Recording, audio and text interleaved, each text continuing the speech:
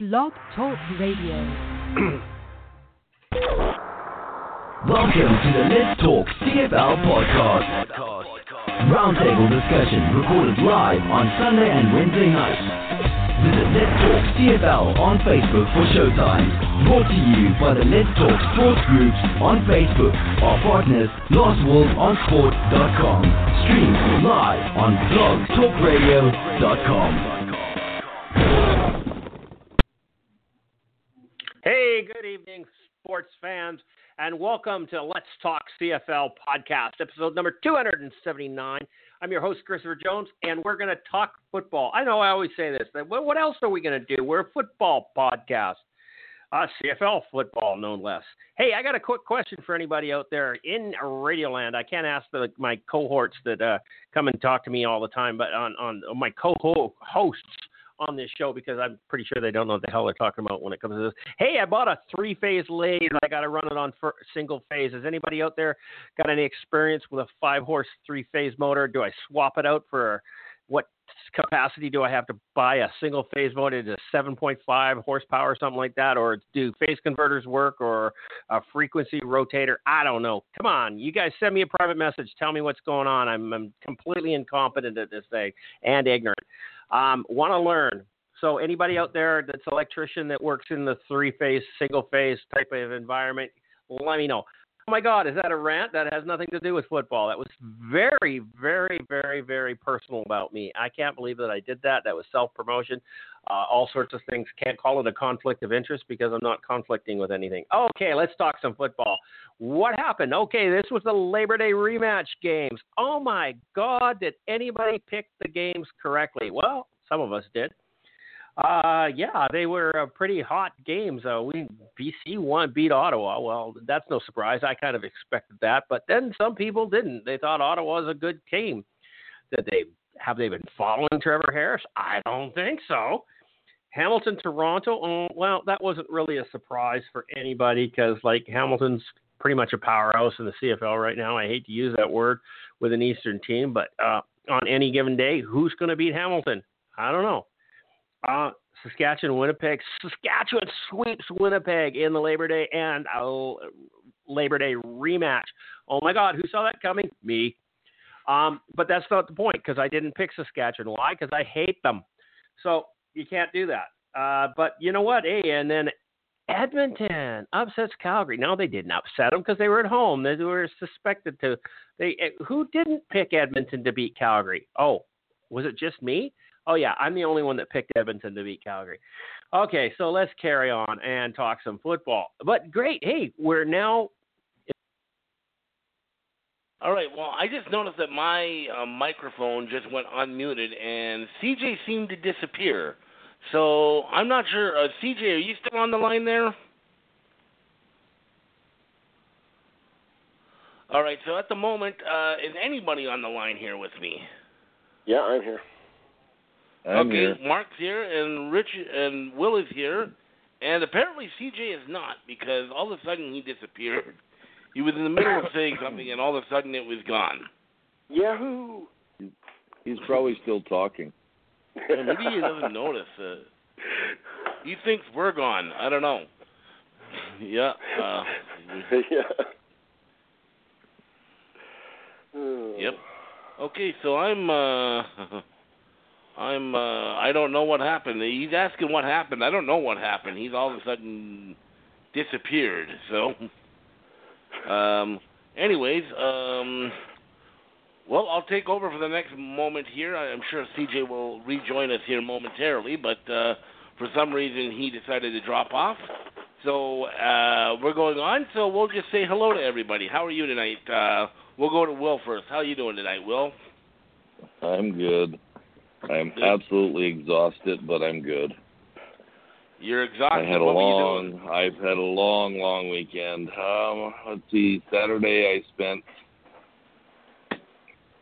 5 hours moving 17,000 pounds of slate 12 by 12 tile from someone's backyard onto a truck.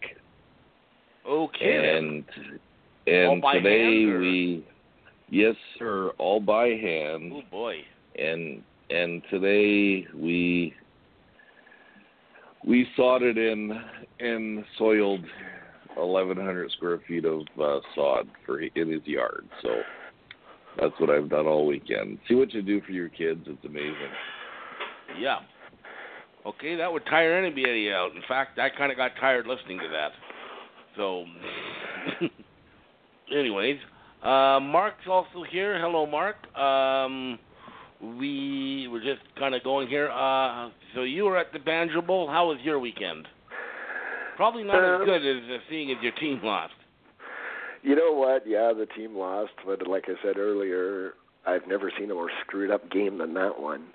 But my weekend was almost as exhausting as Will's. Just from yesterday, I had dragon boat races starting at 6 in the morning. Did that until 11 o'clock. Got home, showered, shaved, ran over to the tailgate, partied there for a couple hours. Finally got to meet Tony Dagenet, and Ryan Smith is another member of Let's Talk CFL. And, you know, we've gone back and forth with those guys a lot the last few years. It was really cool to actually meet them in person.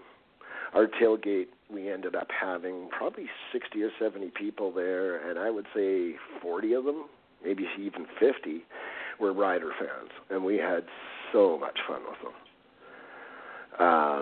So, you know, it does take away the sting of watching Saskatchewan's new starting quarterback in Matt Nichols, but no, it was a ton of fun. So, exhausting but fun. That's good. Good. I'm looking forward to meeting up with a bunch of people at Grey Cup coming up here. I'm thinking a lot of people that we chat with online, we can meet up with Grey Cup, hoping that a lot of the people are going to be making the trip into Edmonton like I am. So that's part of the thing I'm looking forward to the most there.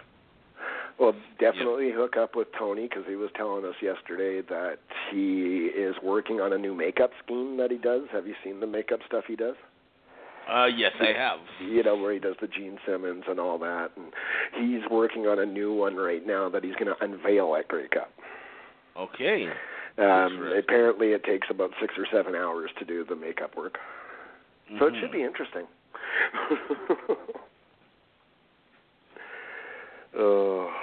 Yeah, no, it was fun. So. Yep.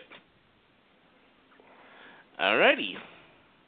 Well, we're still trying to get back in touch with CJ here. Blog Talk is doing its normal fun activities here. Blog Talk, it's a pain in the ass sometimes, but hey, you know, what are you going to do? There's not a whole lot you can do with it, so we'll try and get CJ back on the line. Meanwhile, we had some fun weekend of football. I mean, first of all, it was a Friday night game, and I even found the Friday night game, okay, to say I found the Friday night game a little bit entertaining was a little bit of a stretch, because there were some really, really slow parts in that game, although it was, I thought, a very good defensive battle, so, you know, and my team won, so I enjoyed it. But the 3 games on Saturday were absolutely phenomenal. It's one of the best all-day, like, CFL days I can ever remember. It was 9 hours straight of CFL football. They had one at 10 o'clock, one at 1 o'clock, and one at 4 o'clock. Or if you're in the East, there was one at 1 o'clock, one at 4 o'clock, one at 7 o'clock, and if you're in Halifax time, no, never mind. But it was just a great day watching. If you had a chance, I didn't see all the games, but I saw good portions of all of them, and it was really entertaining, I thought. So I hope a lot of people got to see it, whether it right from the beginning or not. So anyways, what we will do now is CJ is still trying to connect to us, so we will move forward and start with our game reviews and get onto the agenda, and I'm sure CJ will be along shortly. So let's press this button and see what Blog Talk decides to do. Call 516-418-5408 to speak with the host. or hit up our social media through the Facebook group or on Twitter at Let's Talk CFL.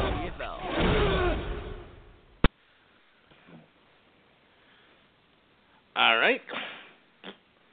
So let's go here. Let's Talk CFL. All right, Game 1 happened here in Vancouver Friday night. It was the BC Lions and the Ottawa Red Blacks, two teams that really, going into this game, both of these teams really needed this game because, quite frankly, these two teams have struggled lately.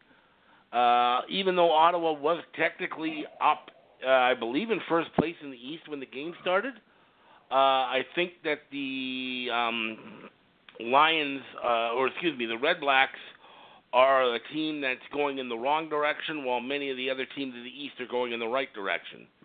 And the Lions, well, they were falling out of the playoffs. They found themselves in the basement in the West, so they had to get this win to kind of keep pace. And, well, they got the win. The Lions pull out the win 26-14. Another home win. They've been very good at home. Only one loss, that one loss to Saskatchewan. And most people thought they should have won that game, too. But they're now 3-1 at home on the season. They've beaten Ottawa now 26-14. Very strong defensive battle by both teams, I thought. But I thought the Lions' defense in particular was fantastic, especially in the second half. But 26-14, let's go out there to Manitoba. Mark. Oh, boy. What do you think of this one, Lions pulling this one out? Well, as you know, I did pick BC to beat Ottawa. I didn't see a lot of the game. I caught some of it and saw the highlights and just been reading about it. You're definitely right that it was a defensive battle. And Trevor Harris did what Trevor Harris does. You know, you look at his stats and you go, well, he wasn't horrible. He was almost 60% in his passing, 216 yards, 1 touchdown, but then he had the 2 interceptions. And you look at the scoreboard and you go 1-7-0-1-7-6. So yeah, he's getting all those yards between the 30s again, if that. Mm-hmm. And that's just how Ottawa plays, unless they get those big plays, which BC shut down. Yeah.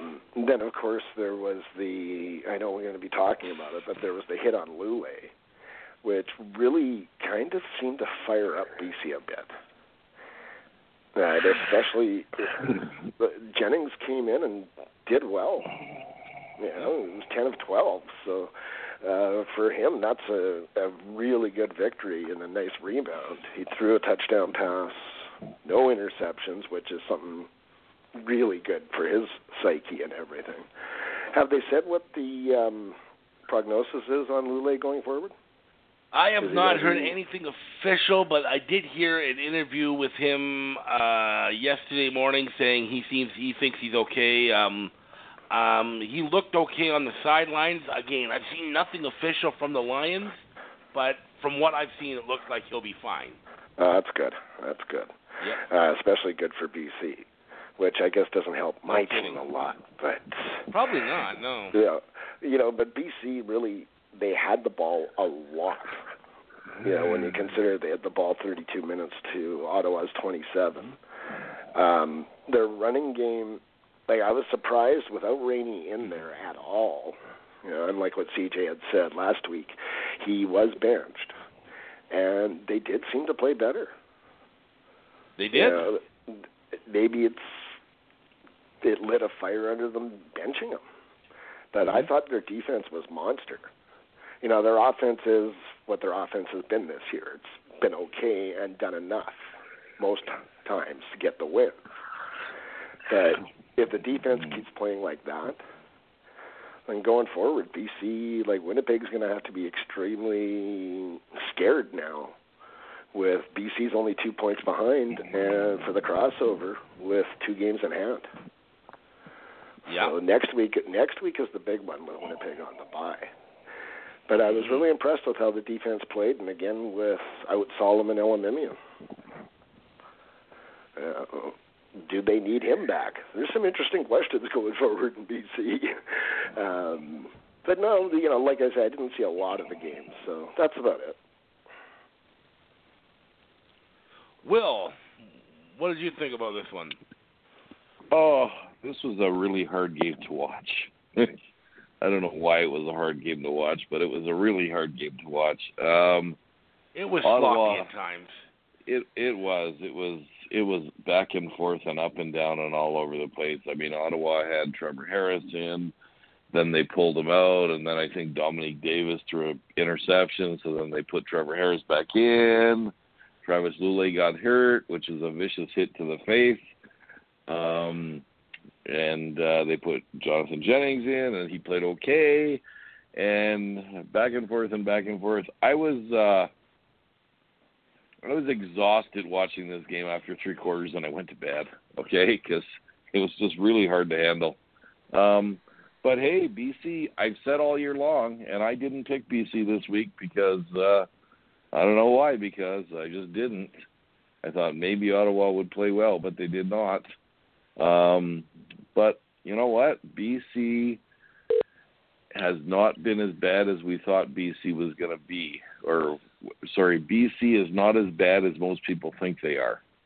And they could. That's why I love the CFL. They could make the playoffs. They really could make the playoffs. And that will be interesting. So making the playoffs shouldn't be hard. Well, it's been a problem for them recently, but just last they year. Could make the playoffs. Look, yeah. Hey, they're only 3 games out of second place. Yep. And as those Winnipeg losses mount, look out, baby. Look out, baby. Hey, by the way, I'm back online, guys. Yep. Yeah, we hear that. Welcome back. Welcome back. It sound? Thank you. Okay. You seem to be choppy. Well, hang no, on. I hear him fine. Is this better now? Choppy. That's yes. better. Okay, well, I took off the hands-free speaker, and I'm talking like I'm not supposed to be driving. Mm-hmm. Okay. But that was all I really had to say about that game. Go ahead, Charles. All right. Well, it was not a super exciting game at a lot of times. Like I said, there was some sloppy play, but really in that second half, the Lions' defense, that might have been the best they've been all year. And they've had some pretty good moments, but really in the second half, they were absolutely dominant. They were all over the field. I mean, they had 5 sacks, which I believe is a season high for them. They had 3 interceptions and probably should have had 2 or 3 more because there were a few that the defensive backs dropped that were right in their hands. So they could have had 5 or 6 interceptions. They ended up with 3, which I still think was a team high this season. So I really wanted to it was really enjoyed. The Lions, of course, we were all a little bit holding our breath when Travis Lulay went down with his injury. But Jonathan Jennings came in, and he wasn't spectacular. I'm not trying to say he was spectacular, but he didn't hurt us, and he got the job done that he needed to get done. He didn't throw any interceptions. I don't think he really hit any long passes, but he kept control. He led a couple of touchdown drives and brought the win home. He didn't look like the fragile Jonathan Jennings we had seen earlier this season that was throwing interceptions and stuff like that. He did what he needed to do. I know we've used the term game manager. I know especially referring to Matt Nichols and stuff like that. Well, in reality in that game, that's what Jonathan Jennings became. He was a game manager, and he did it very well. He did it very effectively. He didn't try the big 40-yard, 50-yard downfield passes into double coverage. He was doing, 8 to 10 to 12-yard passes, getting what the defense was giving him, And that's what he needed to do in this one. And that's why they brought it home. And then the stellar play by the defense was just outstanding. And, the Lions, I think, were full value. This was one of their better all-around games of the season, I thought. Okay, Charles. Yes. You said Jonathan Jennings wasn't outstanding. He was 10 for 12 at 83% completion rate. Oh, I know that. I'm not. That was very good. Of course, they were all shorter passes. Now, yeah, not 6.8 yards. Still got to complete them. Average. Pardon me? 6.8 yards. So, average. Well, I mean, the yardage isn't great, but certainly his percentage was outstanding. And he didn't turn it over. He didn't. He wasn't intercepted. Exactly. That's the big thing, because if he throws an interception, that could completely shatter his confidence. Just that one interception, but he did it. He got through the entire game without throwing an interception, so that was important as well. Yeah. Okay, so who's running this, Charles? I don't know who's gone, who's what. So you continue to basically, it's just up to you. We've all gone on this one. Oh, okay. Yep. I wasn't overly impressed with the BC Lions play, but you know what? They got the job done. Ottawa is extremely highly overrated for who they are. Trevor Harris is, oh my God, is he really in this? I don't know. Never mind. I'm not going to pick on him too bad. But Trevor Harris just looked like a deer in the headlights. And a lot of different opportunities in this game were lost to him because of that. And then, they brought in Dom Davis. So obviously, everybody thought that Trevor Harris was not doing what he needed to do. And then Dom Davis came in and he threw an interception right away. And then, oh my God, would it get much better? No. Okay. I don't know. It was a good game. BC did not dominate time of possession. Ottawa did by far, 6 minutes more. But you know what? And Ottawa had more yards. BC just had a stellar defense. They just did what they needed to do. But, in the turnovers you're talking about, where BC intercepted them 3 times, BC fumbled it 3 times. Yes, and turned it over on downs. Okay, so interceptions were a wash at 4 each. That's not,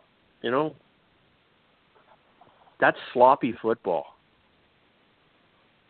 This was not a prize game by any stretch of the means, but as my buddy Will would say, a W is a W is a W. Exactly. And BC got the W, and they are now, get this, 4 wins on the season, and so close to second place.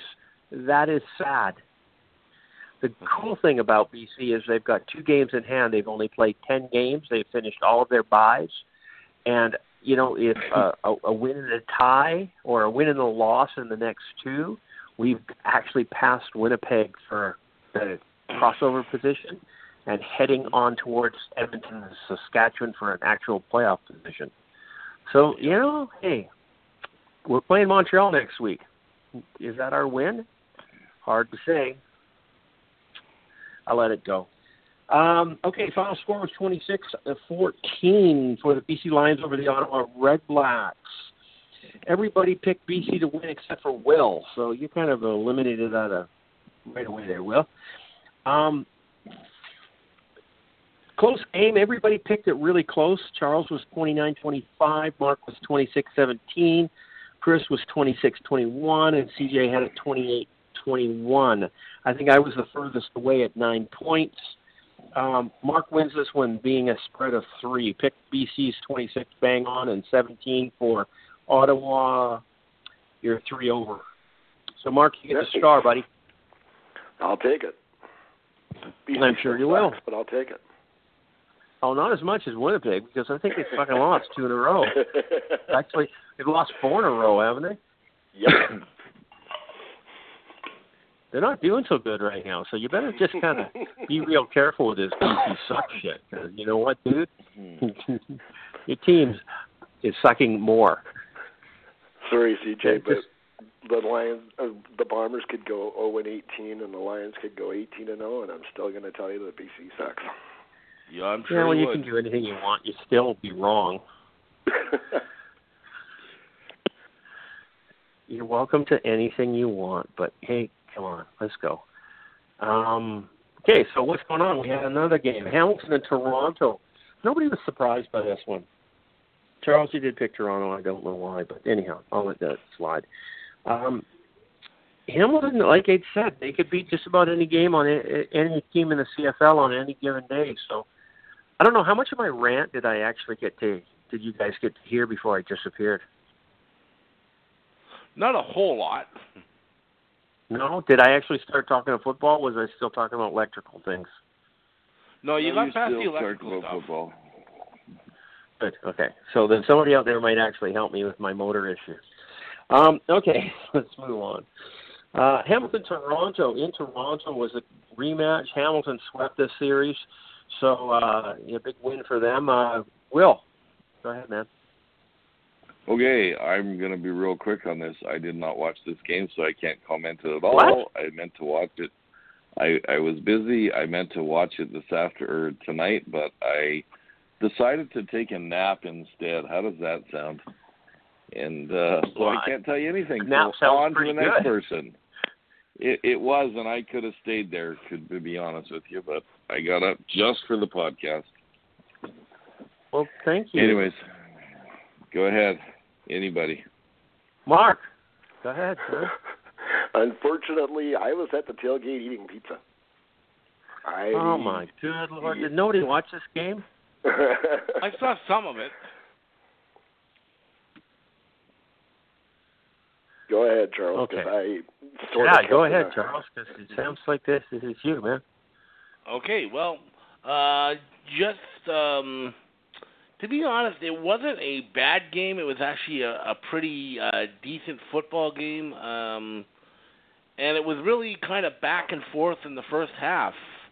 I thought that the reason I picked Toronto is I just thought that Toronto was going to Trestman was going to have that team ready to play, and they had lost the first part of the home and home in Hamilton the week before. And I always think that when you're in a home and home and it's back-to-back weeks, I always find it very difficult to sweep both of them. And actually, two teams did it this week. But in general, I think it's normally difficult. And it was a close game. It was only a 2-point game at halftime, so it was very, I think, evenly played in the first half. Really, when it got down to the second half, the Argos just didn't show up the way the Ticats did. They got outscored 21-12 in the second half, and their defense just broke a little bit too much, and Toronto just couldn't match it. The Ticats came out of the locker room looking like they were ready to take this game over, and they came out very intense. And it just it wasn't there for Toronto for whatever reason. They finally got Duron Carter into the game, did not have a catch. So that's not exactly what you want when they sign that guy. He was there to, add to their offense and give them some more offensive punch. But if he doesn't have a catch, it's not going to do much for you. James Wilder was okay, but he wasn't spectacular. And overall, Jeremiah Mazzoli, and in particular his two receivers, Brandon Banks and Luke Tasker, were outstanding in this game. In particular, Brandon Banks, who we had always thought of as he was a specialist, a special teams guy. He was the guy that was the kick returner.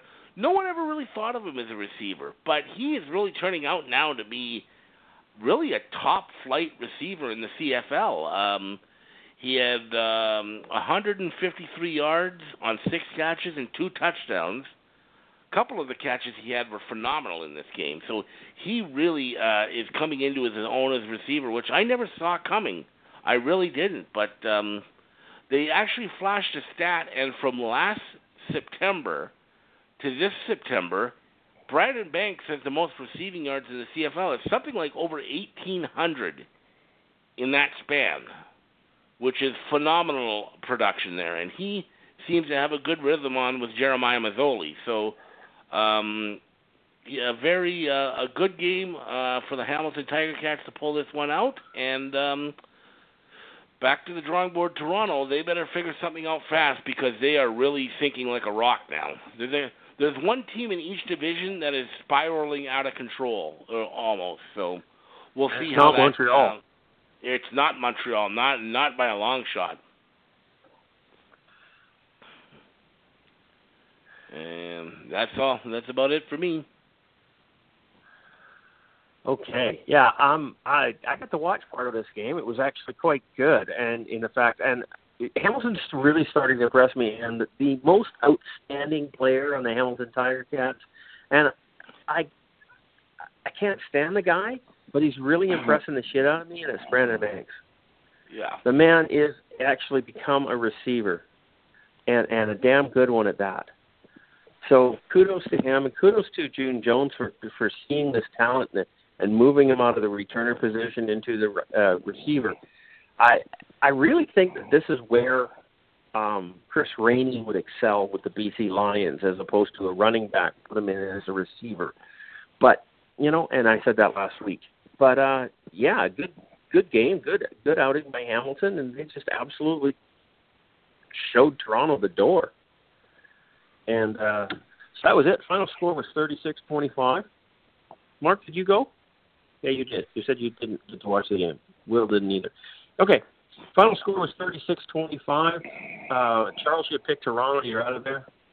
Yep. Will, you were close with 8 points. Really close. Yeah, but you know who was real close? Chris. 3 points. 3 points. So Chris wins this one. Okay.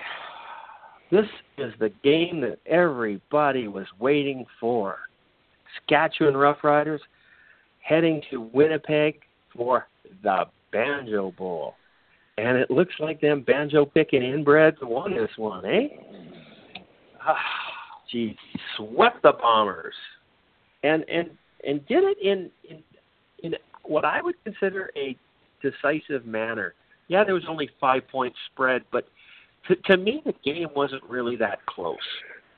It was the score's a lot closer, or would I say the score is flattering the Bombers a little bit on this one? I don't know. That's just my kind of personal opinion. What do you guys think? Will? Well, as I said the other day, if Matt Nichols didn't win this game, they have to replace him with Strevler. And Matt Nichols made some boneheaded moves in this game. I don't know what's going on with him, I guess. And I've never thought he was a great quarterback, but I thought he was okay, but he hasn't even been okay lately. And I don't know during that game, and I don't know if he was hurt or he was hurt more than we thought. I don't know why he didn't use Andrew Harris more. I know they used Dembski quite a bit, but they didn't use Andrew Harris that much. That was your bread and butter last week, guys. And if it worked once, then you should concentrate on Marcus more, because Saskatchewan was still coming on hard. And let's just talk about the fashion police sense in Willie. We all know what I'm like. What is with Chris Strevler in those pants? How come he had them hiked up to his navel, okay? He looked like a 75-year-old man out there on the field, okay? To me, it's all about the look, guys. And he wasn't that impressive either. He was okay, but I think you got to give him a shot next week because the Bombers are going backwards real fast, and if they don't watch it, well, I think if something doesn't happen here, they're not going anywhere this year. But, I mean, overall, it was a decent game. Saskatchewan is not as good as people think they are. All you Saskatchewan fans out there, you're not that good, trust me. Zach Collaros got knocked out of the game. I guess concussion protocol again, and now you got Air Canada again. You're going backwards, Saskatchewan. Trust me. Anyways, now that I've made those comments about Saskatchewan, I'm just going to say that's all I got to say. So go ahead, Christopher. I'm trying to think about something you just said because I wanted to talk about it, but you know what? I'm just going to leave it be. But Charles, go ahead, man. Go ahead. No, because I don't remember what you said. It's a senior moment for me, or I forgot what I wanted to say.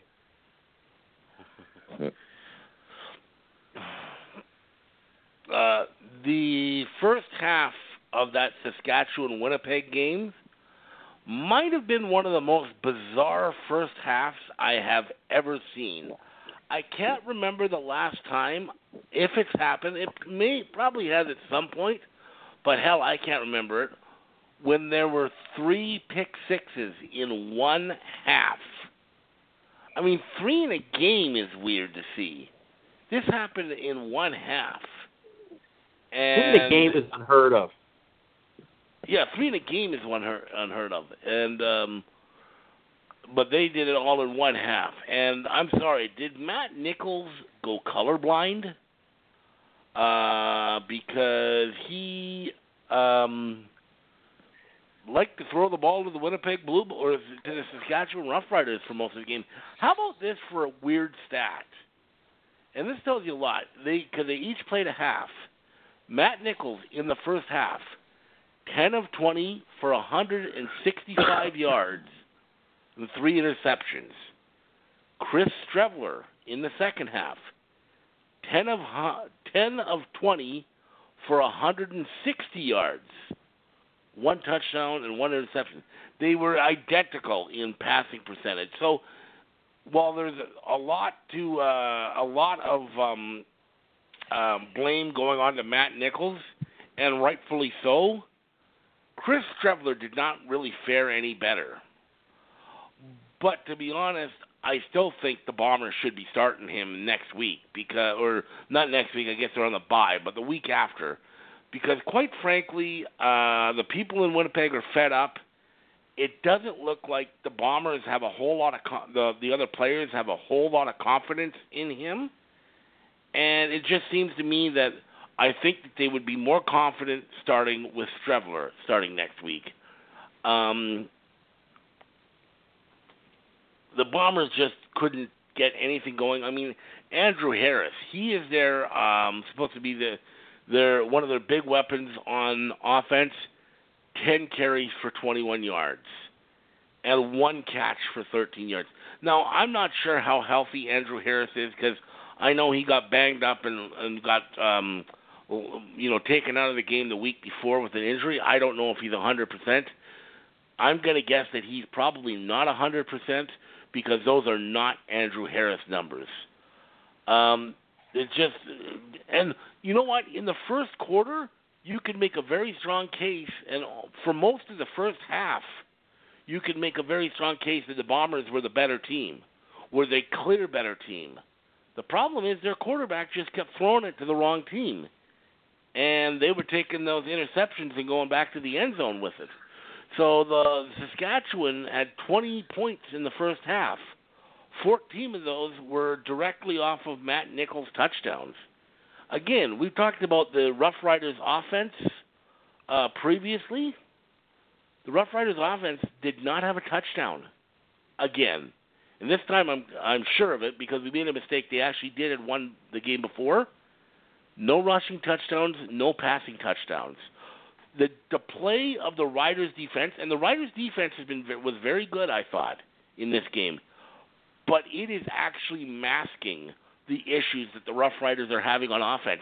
Because the Rough Riders offense is not getting a lot done right now. They're winning games almost solely from their defense. And they've got a bigger issue now because Zach Collaros took a hit. Now, we're going to talk about that later. I don't want to go into it. But if they're going to have to go forward, maybe with Brandon Bridge as their starter, or the other guy, Corey Watford, I think is his name, the Bombers fans should be nervous because eventually that defense is going to tire. That offense has to start putting points up. And it's good and big for the Riders to get that win, but their offense has to start contributing more than they are right now.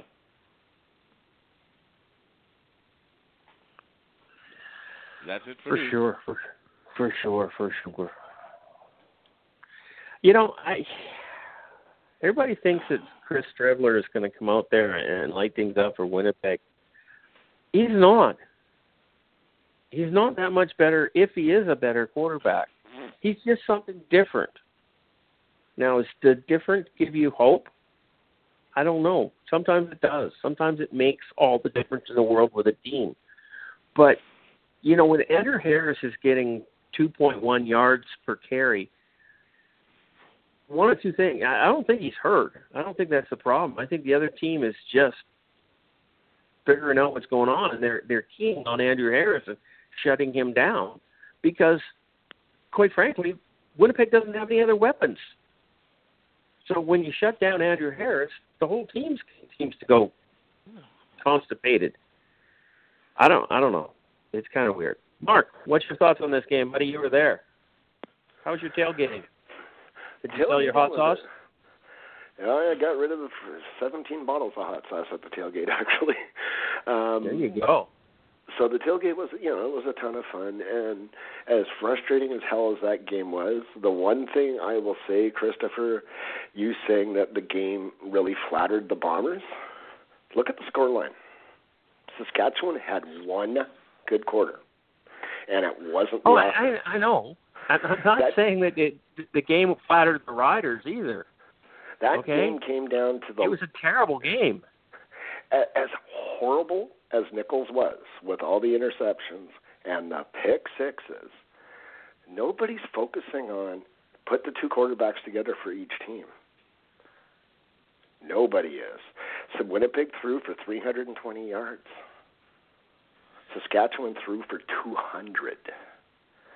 And as for Harris, they schemed him massively.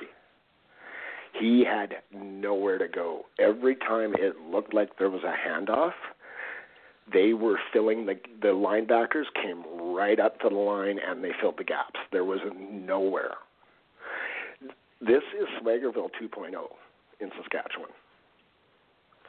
This is Saskatchewan's defense dragging one of the worst offenses in the CFL, kicking and screaming towards a playoff spot. It's not going on Zach Collaros, injured or not. He is not taking them to the Grey Cup or even the playoffs. If they have to rely on that offense is terrible. They have Naman Roosevelt, and they have this new kid, what's his name? Just the last couple of games, he's really come out. Where is he here? Williams Lambert Jordan, who he did nothing in the first half. In the second half, Saskatchewan made the adjustments. Richie Hall went for a cigarette or a beer or something at halftime and just left the defense alone because he was wide open on every single out throw. Every time they threw to the sidelines to him, there was nobody within 5 or 6 yards. And that's a scheming thing. That's not the players. That's scheme. I thought Winnipeg's defense played a really good game. They shut Saskatchewan down. Like Charles said, they didn't get a single touchdown. Sorry for the Rider fans that like to call us out. We're right this time. The game came down to Matt Nichols playing horribly. Some people have said he was actually okay other than the 5 interceptions or whatever it was, but you can't do an other than. No, not when you talk about that. That doesn't work. That's when you're cherry picking. That he did throw some nice balls, and I will give him on a couple of the interceptions. He threw it into double coverage, as some guys around me were saying. You can't throw it into double coverage. On 2 of the interceptions, he threw into double coverage. The receiver went up and didn't fight hard enough for the ball. His hands almost got there. You see Calgary doing that all the time. You see Mitchell throwing into double coverage all the time. You see Mike Riley throwing into double coverage all the time. Their receivers fight for the ball, and they come down with the ball almost all the time. You rarely see them not get the catch when they're fighting for the catch. It was, so I'm not, in no way, shape, or form am I saying Nichols even played decent. He played horribly, and that's pretty obvious. But there was a part of me in that last drive when the Bombers had the ball with 35 seconds or whatever it was like, do they dare? Do you put Strevler out when he's looked like a deer in the headlights the entire second half? And do you really want to put the ball in his hands to win? Or do you go to Nichols and say, at least he's got the experience? But it was just, like, Strevler pissed me off on that last drive. Instead of just eating the ball, falling down, saving some time, he throws the ball 30 yards into the stands after he's run around for about 10 seconds. If you're going to run around that much, run up straight up forward and slide. Save some time. Maybe that'll come with experience. But with all the problems Winnipeg had in that game in the offense, the defense played lights out, and the ball was in the Bombers' hand at the end to win the game. And everybody's calling Strevler a god. He looked more like a devil than a god. He's far from that. He's far well, that's what they're calling him here. I'm not. As you guys well know, I am not calling him a great quarterback. There's some Bomber fans who think he's on his way to the NFL as his contract's up in 2 years. I don't know what game you're watching, but It frustrated the hell out of me because I'm watching that first half going, we're losing a bloody football game, and we should be up 24-7. It's the one I don't know if you called that an interception, the last one, the underhanded pitch, handoff / what the hell are you doing? It was some of the dumbest quarterbacking I've ever seen, and I've seen a lot of dumb quarterbacks in Winnipeg. We were looking at the scoreboard at the half and the stats, and you're looking at it going, we had the ball for 6 minutes longer than Saskatchewan in the first half. It was just, I couldn't figure it out. You're looking at the scoreboard going, how are we not winning? But it happened, and we're in trouble. I'll be the first one to tell you. It's turnovers. Yeah, and it was like, I'm not putting it on Harris for his 2.1-yard average. That was the Saskatchewan defense. They are lights out. It is Swaggerville 2.0. We all hate that term, but that's what this is. That's a damn good defense carrying a ridiculously bad offense. And I know some Rider fans aren't going to like me saying that. But it's true. It's hard to argue. Score an offensive touchdown in an entire game, and the opposing quarterback gave up 5 interceptions, and the backup gave up another one, and you don't get one offensive touchdown, your offense sucks. So, I was actually pissed off when Claros got injured because I wanted him to stay in the game. Because of how bad he was playing, he was going to be our best chance at winning the game. Loeffler dropped an easy pick 6. He dropped one right over the middle, and there was nobody near him. He was in the end zone, and I think he saw that and forgot to catch the ball first. So really, it came down to mistakes, and we made the most, by far. Mm-hmm. It was a sloppy football game by both teams. Neither team really deserved to win that one. That should have been a tie. Mm-hmm. But, it is what it is. Thankfully, we're on the bye. And O'Shea actually said he's not sure who's starting against Montreal. No. Okay. I don't think you can start Nichols at home. Considering I don't think so either. The team won't. The fans won't take it. They booed Nichols on a recorded public service announcement. They booed him. That's wrong. You think, especially when it was about violence towards women? Yeah, that's over the top. Oh, it's over the top and around the bend and sideways, and it was horrible. But that's where it's at with him. He is public enemy number one. And the scary part for fans in the stadium is hockey starts in a month, less than a month. It could be a ghost town at IGF. If they keep their free fall on, it will be. Oh, yeah. 4 straight games. How do you lose 4 straight games? When you should have won the last 2 of them. Yeah, it's all in the Riders. And both games, if our quarterback plays how he did the last 2 years, which was careful football play, not making the mistakes, as we like to say, managing the game, and he just seems to have lost that. He's trying to do way too much. And that underhanded shovel pass thingy that he did at the end of the half just proved it. He's just trying to do too much. He eats that ball. He takes the sack or throws it into the stands, whatever, at the end of the half there. But if nothing else, we get a field goal, and we've got the lead, never mind losing at the half. Really, that play decided the game. The way our defense was playing, that play decided the game. And that's 100% on him and nobody else. That's it. Yeah. No, nobody deserved to win this game. No. They seriously didn't. In fact, I'm with Saskatchewan's defense the way that it is, I am absolutely shocked and amazed that Winnipeg scored 27 points. I'm even more shocked that Saskatchewan scored 32 without an offensive touchdown. And with a running back that had 117 yards rushing, too. How does this happen? They're that bad.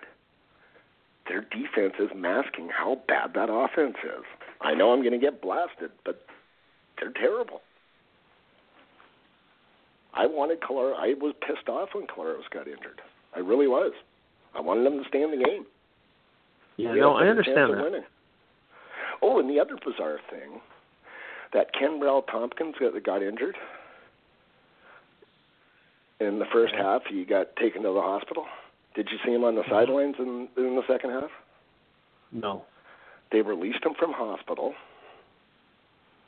He jumped in a cab and went back to the game and went back on the sidelines. In full uniform. What was he wearing? He was wearing his uniform. He had his uniform on. He was on the sidelines. He didn't play carried again. him out. He wanted to go back in, and they said no. They carried the guy off in a stretcher because his head got driven into the ground, and another guy went on top of him. And he comes back in a cab, straight from the hospital, still in his uniform. And then you have a quarterback who's throwing underhanded shovel passes to the linebackers. Opposition. Yeah. Okay, let's move on from this train wreck, because that game was a train wreck. Yes, it Saskatchewan 32, Winnipeg 27 was the final score. There was only one person that picked Saskatchewan to win, and that was Charles. That would be me. You won that one, buddy. I had no confidence that Winnipeg was going to turn it around. I think he's very fragile right now. As I said last week, he reminds me a lot of Zach Collaros in Hamilton last year. Yeah. One mistake and his game completely falls apart. Yep.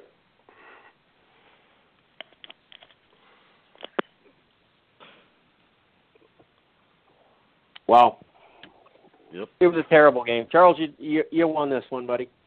Yep. Only one to pick Saskatchewan. I knew Saskatchewan was going to win, but I just I couldn't pick them. Just goes against the grain.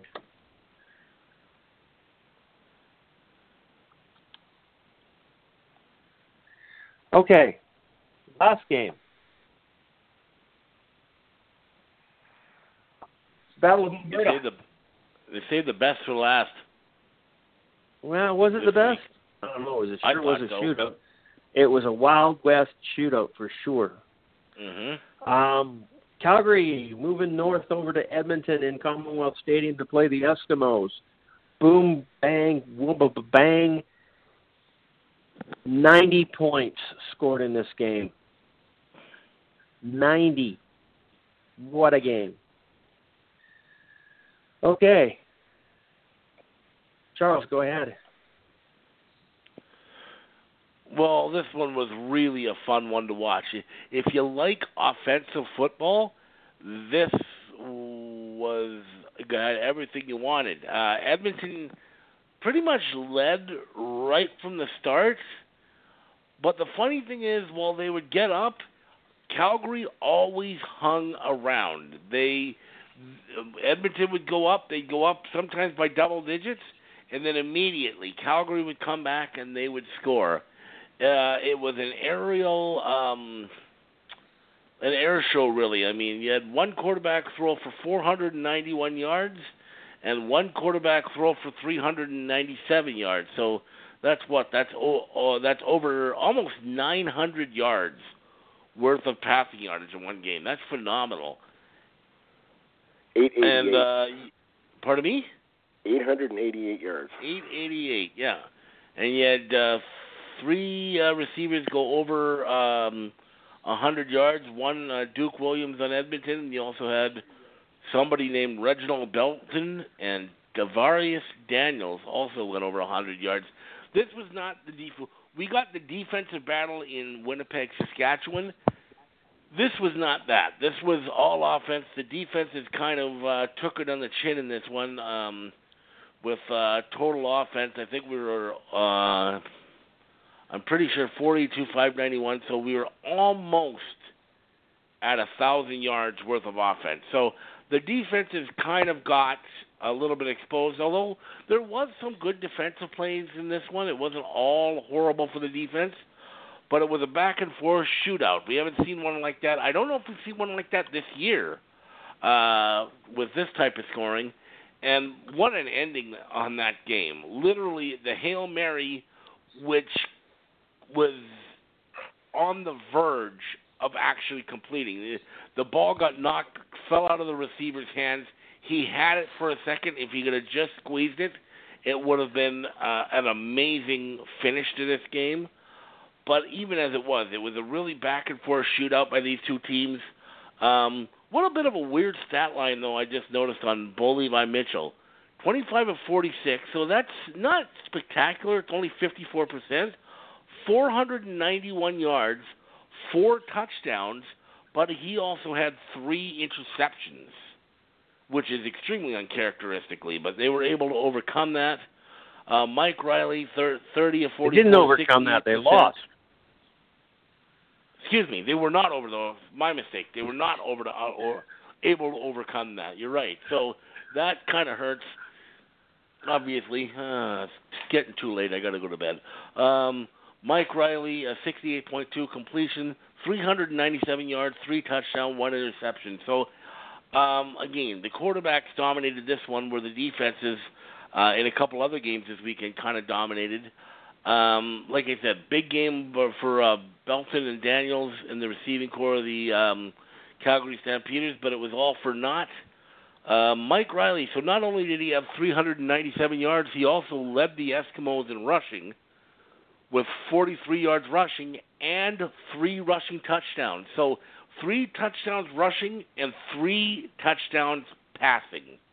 Phenomenal game by Mike Riley, and only the 1 pick, as opposed to Bo Levi Mitchell with 3 picks. So it was an entertaining game. It was an aerial bombardment both ways.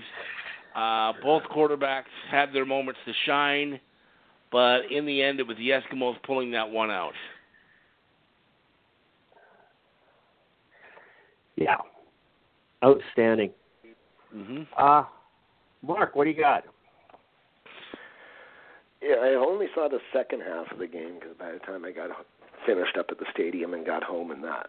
But I just checked, Charles. They actually had 1,073 yards in offense between the two teams. So it was over 1,000 yards. Jesus. Over 1,000 yards in offense. And just looking at some of the stats, it's actually kind of weird. Edmonton's top tackler was, where's his name here? Josh Woodman. He had 4 tackles. They had 2 guys with 4 tackles.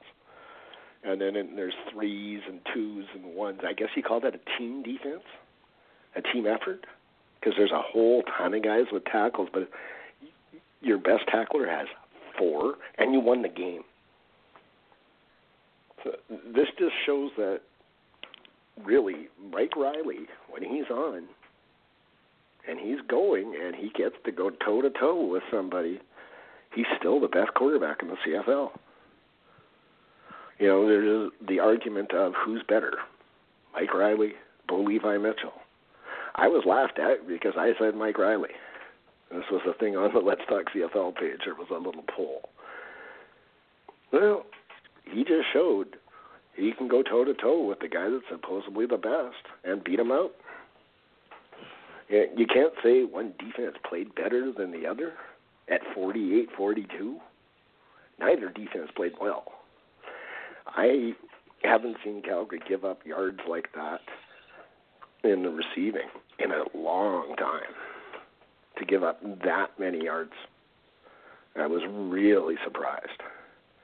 And, you know, like you said, it seemed like every time Edmonton would get a 10 or 12-point lead, Mitchell would just come out and throw his touchdown, or they'd get a running touchdown and just chip away at it. And in the fourth quarter, I thought for sure Calgary was going to just chip away enough to come back and win. You know, because they did outscore them 14-0, but it was just a little too much to overcome. And there was a close-up shot of that last play. The ball landed on the receiver's crotch and sat there while he was on the ground, and it was kind of pinned in his legs. If that had been called a touchdown pass instead of an incomplete pass, I don't know if they could have overturned it on the video replay because it sat there long enough. It sat on him. They may have said it sat long enough. So it came down to really the call. Whether it was right or not doesn't matter because it was I don't think they would have said he had control though. It's hard to say. Hey, it's the CFL. It's hard to say. You never Hey, know. do you remember that catch that Dressler made going into the end zone where it just kind of threw the ball on his head? The Velcro? He was looking in the opposite direction. Yeah. It would be hard to say if they could have overturned it either way. I really thought Calgary had come down with the ball because it looked like it at first. No, like you said, though, it was a ton of fun to watch. I love a defensive football game, but then I also love games like this where it's just, okay, we're the 2 best teams in the CFL. Let's have fun. And they did. Those offenses were amazing. The one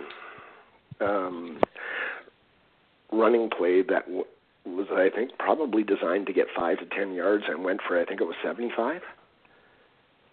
And there was 3 Edmonton defensive backs that were right beside him, running as fast as they could. And he walked away from them like they weren't even there. It was just fun to watch. That was CFL football. That's the first real CFL football game this year. That's about it. It was a shootout, man. Yeah, it was mean, entertaining. If anybody watched that game in America, they would never go back to watching the NFL again. No, that was entertaining. That's CFL Extremely. football. Yeah, That's the CFL I've been waiting for all season. But go ahead. Gonna leave it left. Will, what was your thoughts on this game? Did your controller make it through the night? If you guys really must know, I slept through most of the beginning of this podcast until Charles just butchered Reggie Begelton's name, okay? That woke me up. It's Reggie Begelton, just so you know, Charles. Belton or Bahami or something like that. Anyways, it's Reggie Begelton. Reggie Begelton. Anyways, he's Kamar Jordan's replacement, basically, and he's a good receiver. He's a different receiver, but he's a good receiver. As far as the last play of the game goes, you know what? He actually had it in his hands. He didn't squeeze it hard enough, fell on his back, and then 8 pairs of hands swiped it away. And I was curious about that call too, Mark, but I saw interviews this morning, and Dave Dickinson said they reviewed it 3 or 4 times, the officials, and they called it a no catch. So, and it was a no catch, let's face it. I hate games like that. I don't care if you guys think it's entertaining or not. I just hate games like that. My clicker made it through the whole game, Christopher, because I spent half the time. Patty took it away. No, I'd stop it and walk away for 20 minutes and then go back and then stop it and go. It just, those games aggravate me to no end. I'm sorry. Calgary, not only did Bo Levi have 3 interceptions, Calgary had 7 turnovers. Okay, 7 turnovers. No team should be that close at the end of the game with 7 turnovers. No kidding. I'm not gonna tell you Calgary's good, because I'm the first guy to say a win's a win, and Edmonton gets full credit. They scored more points than Calgary did, and I think somebody said to the defenses, "Why don't you take the night off and let these guys chuck the ball?" And that's what they did. And you know, it was an offensive storm, that's for sure. You know, it's really tough to play Edmonton back-to-back and win, and Calgary did not. And if Calgary's defense plays like that in the next game, I think Hamilton's going to eat them, to be honest with you. And, you know, I mean, I know Calgary's only lost twice this year, and you guys should think Will's happy about that, but I'm not happy about that at all, because I think this is a good thing for Calgary, because I think in the past 2 seasons they haven't had any adversity at all during the season, and they're starting to get it earlier on this year, and so hopefully that builds character with new players, and we'll see. And I still think Bo Levi Mitchell is a good quarterback, guys, because I mean, Bo Levi Mitchell would like to pass on every play. And in that game, he more or less, once they got behind, he more or less got to pass on every play. And he definitely But you got to complete your passes. Well, you do, but completion ratio is not good. Yeah, but if you review the game, let's see how many drop passes they had, okay? So it's a 50% thing on the receiver and all on the quarterback, in my opinion. So yeah, he dropped. I mean, he was incomplete like 22 times. I mean, that's not, you can't blame 22 times on a receiver. So say you blame half of them on a receiver. Okay. Okay. I mean, but it doesn't matter. They lost, and good for it. They lost. Maybe it'll build character, and they'll play guys harder for the rest of the year. I mean, maybe. What can you say about a game like that? I mean, they're 9-2. That's all I'm going to say. They're 9-2. Yeah. And I'm hoping. Good record. Sorry, go ahead.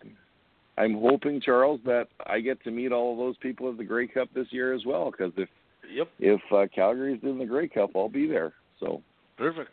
Yeah. I mean, Edmonton absolutely dominated the time of possession. Yep.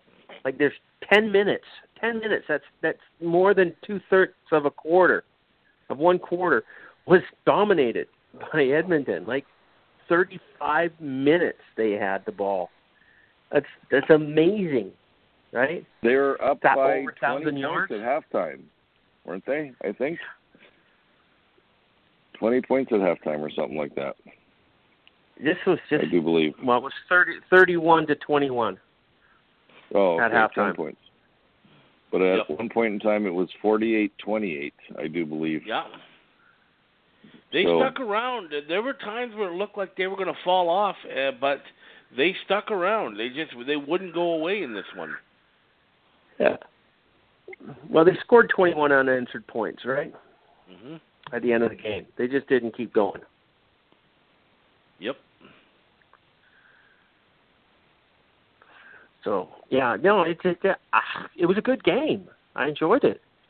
I honestly didn't think Edmonton was going to win. But, hey, they did. And should they have? I mean, that final play, can you imagine if he came down with that? That would have just devastated the Edmonton Eskimos. Just absolutely devastated. And we would never hear the end of it from these arrogant Calgary fans. Present company excluded, of course. But, yeah, I don't know. And wasn't it long ago where I said that I honestly don't believe that it's possible for any team to beat Calgary out of first place in the West? I can't say that anymore. I honestly can't. Because, Saskatchewan and Edmonton, who both are not playing all that great football right now, are only 2 games back.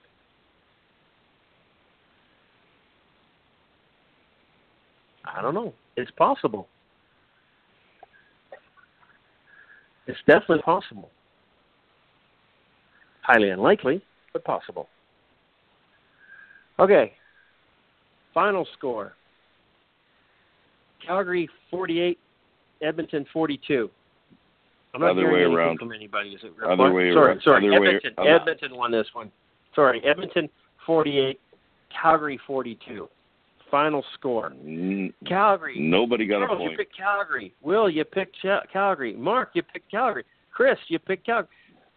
Look, CJ picked Edmonton. And what was it? Oh, what was the final score? 2-1? 2-1.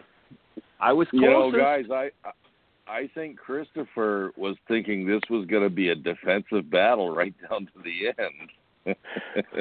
And he was wrong. I could have said Edmonton 50-49, and that would have rouge. been really close. That would have been just as stupid. He was looking for 2 rouges from Calgary, or 2 rouges from Edmonton and 1 from Calgary. That was it. Didn't happen. So. But but I could have picked any ridiculous score. I could have picked 50-49, and you would have thought I was just as big an idiot as picking 2-1. But I would have been how close? So close. So I don't know. Doesn't matter. I got the star. CJ got another one. Charles got one. That means he's still ahead of me, or am I ahead of him? No, you're 1 ahead of me.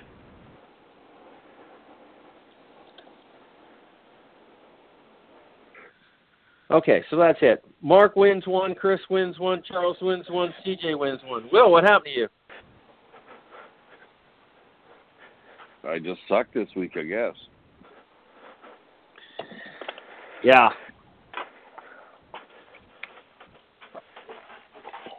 I don't know. Yep.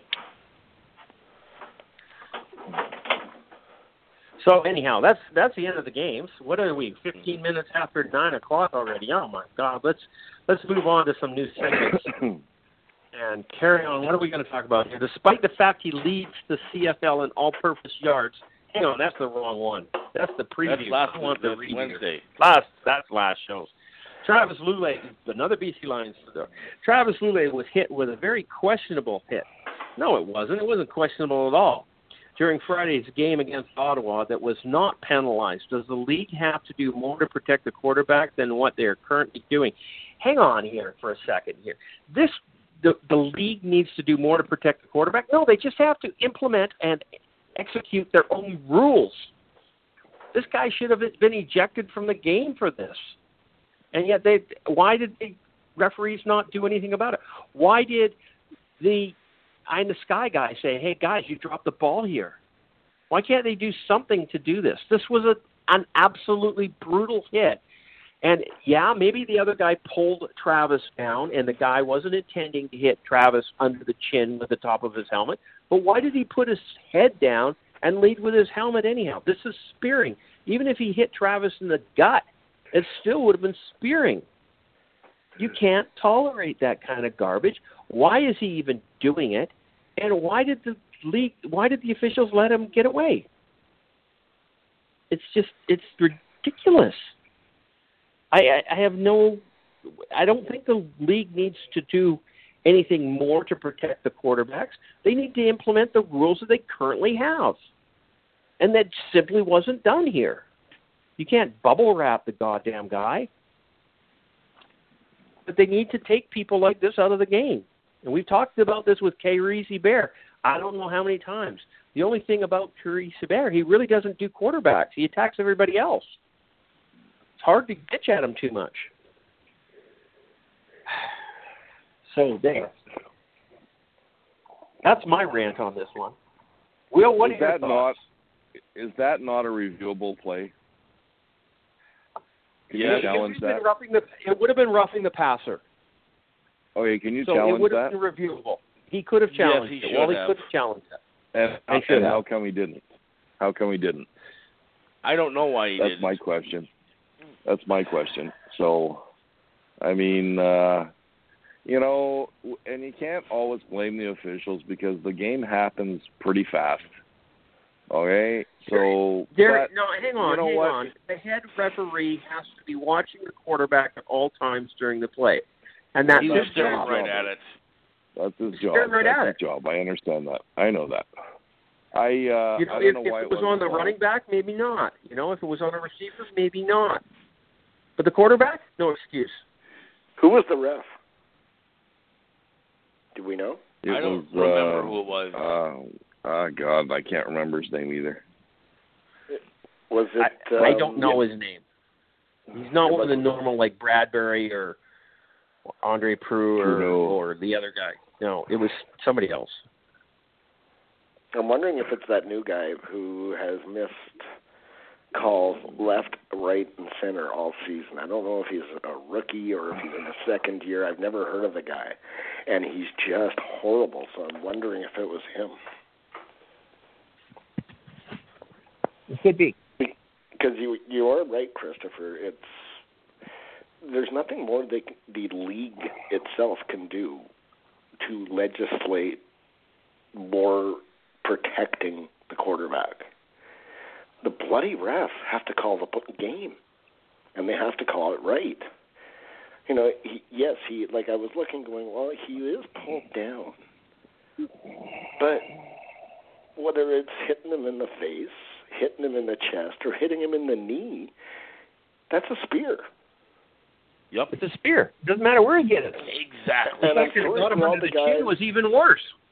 I'm sorry for anybody that's going to listen to this that likes the old-time football, where guys just hit each other, and it's snowflake or whatever they want to call it.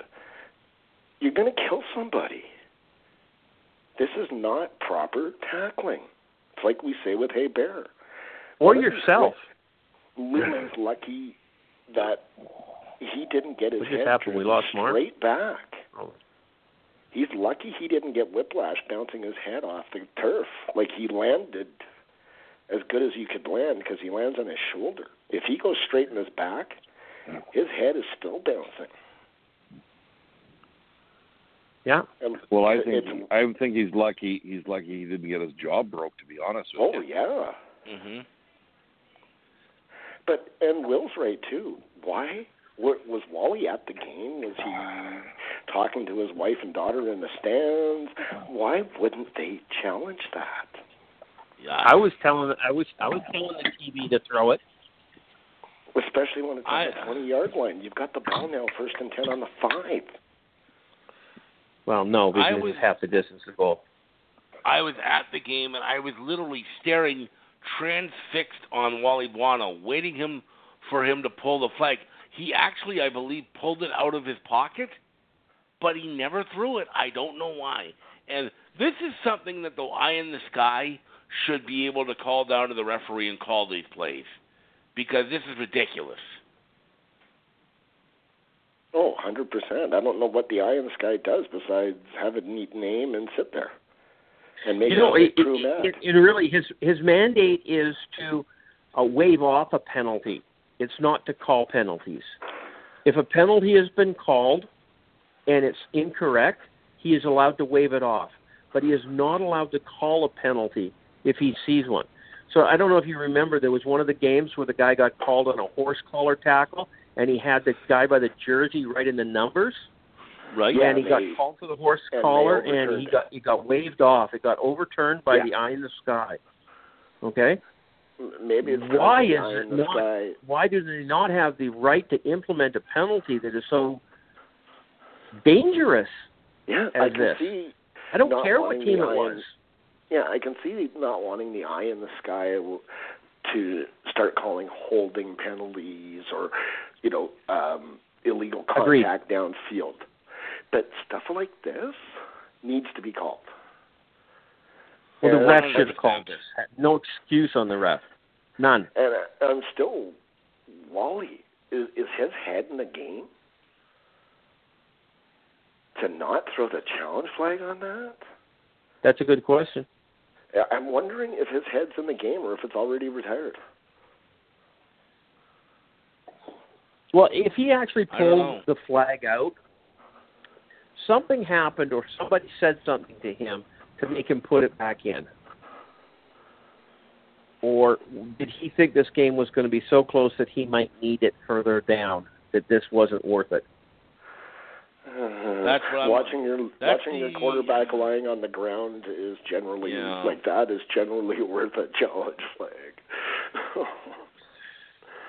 It doesn't change it. It doesn't stop him from.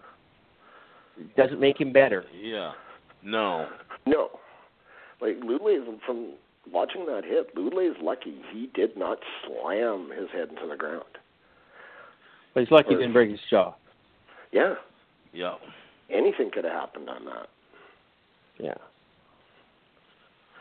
Like, I'm almost at the point where I want Andre Proulx to ref every single game, if he could. He's actually a good referee.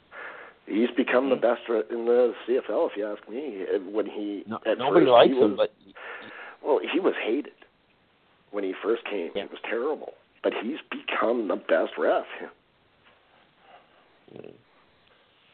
And I like watching him because he gets so mad at the eye in the sky when they're talking to him as he's about to call the penalty.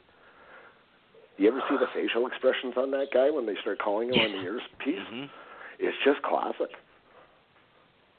Yeah. But no, this stuff's got to stop. Charles, you have anything to add? Well, it was a terrible hit. And the weird thing was, on the very next play, there was another very questionable hit. I think it was Jeremiah Johnson carrying the ball on that play, and he got taken down on what looked like a headshot on the very next play, and it wasn't called. And I'm sorry, the CFL is calling these penalties where guys are brushing their jerseys on the side of a helmet by accident, and they're getting penalties.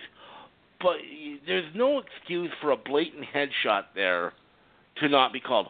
The referee was looking right at it. I saw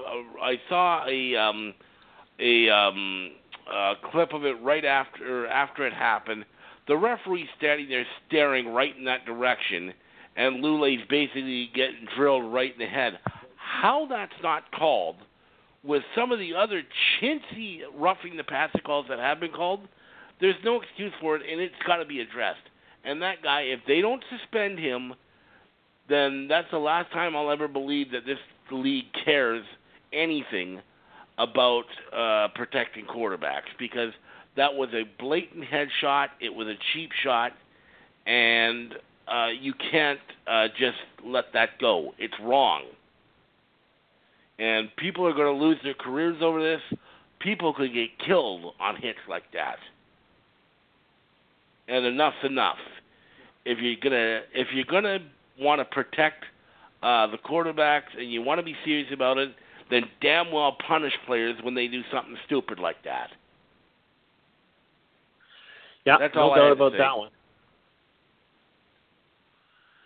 Okay.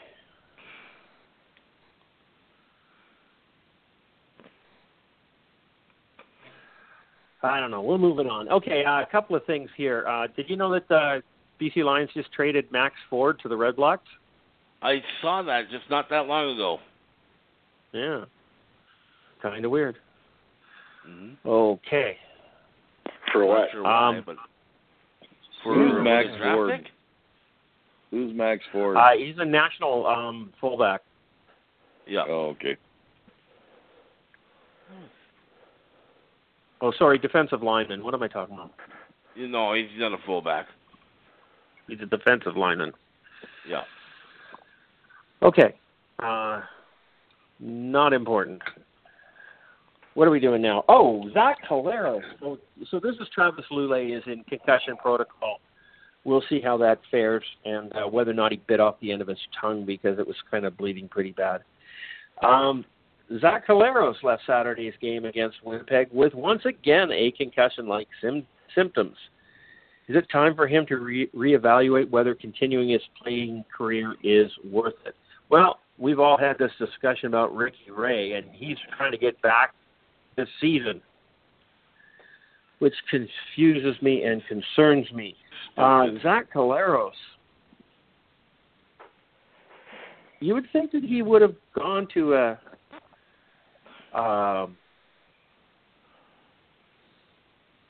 something. It's just weird. The guy would go to a team that doesn't have an O-line. Or you think that Chris Jones, knowing that Zach Caleros is not only gun-shy and he's scared of everything else, you would build an O-line. But no, Saskatchewan doesn't have one. Zach Caleros gets another concussion.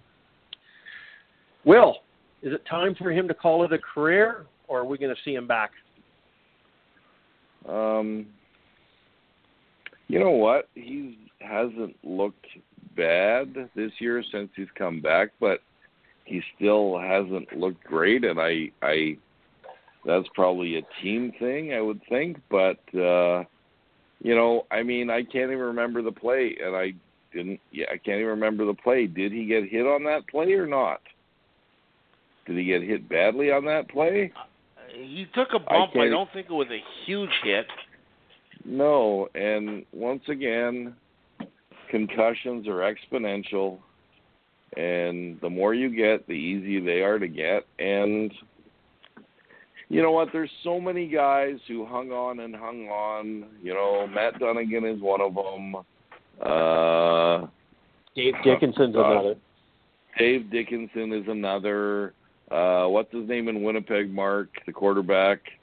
Come on. Buck Pierce? Buck Pierce. Okay, he's another one. I mean, these guys are football players, okay? And they think they're superhuman. But, I mean, hey, you play football for 12 or 14 years. I mean, you want to have some kind of quality of life. So, I think if he gets concussions that easy, yeah, he should stop right now. Okay, he should call it a career and move on. Nobody said he's concussed. Well, he's in concussion protocol. Correct. That must mean something. Something. And he didn't return to the game, so that is he's not allowed. Correct. No, he's not. Well, but he is allowed if he passes concussion protocol. They can put him back in. That's true. He is allowed if he passes concussion protocol, and obviously he didn't pass. He did not. Right. And I've heard no status update on him. Nope. I haven't either. So, if he's concussed, quit now. Okay? It hasn't been a stellar 3 years for you. Okay? Get out with your life. Mm-hmm. Okay? You should talk to Buck Pierce. Can you? Can you what?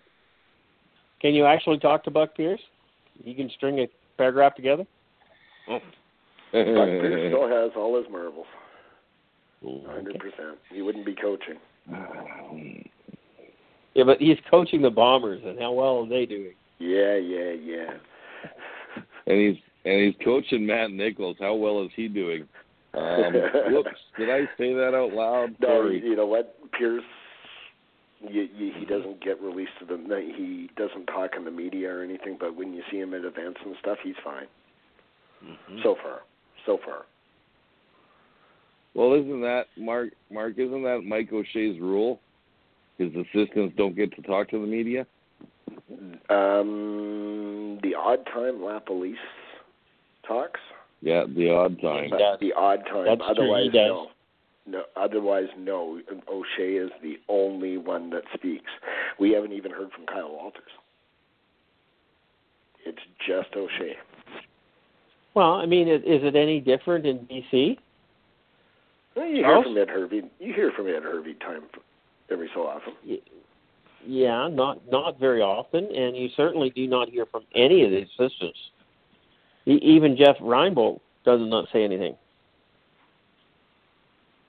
which he's usually very talkative. So, I don't think that is outside of the realm of importance. Okay, anybody else want to go on? Zach, Charles, you did this? Yes. Mark, Will is done. Okay. Will, are you done? Yeah, I'm done. Retire, yep. Okay, segment 7. The BC Lions have signed the Grey Cup MVP, Devoy Posey, or have they? Despite the reports on Friday that there has been no official confirmation of the team and the rumors that have been talking to his former team in Toronto, are we looking at a potential Ricky Foley situation again?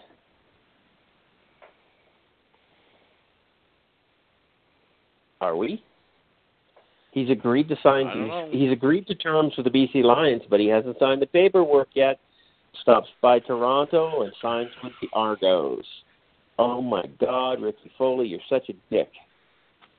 Oh, sorry, Posey. I don't know. Will, what's your thoughts? It's not on paper. It's not signed and sealed. It's not a done deal.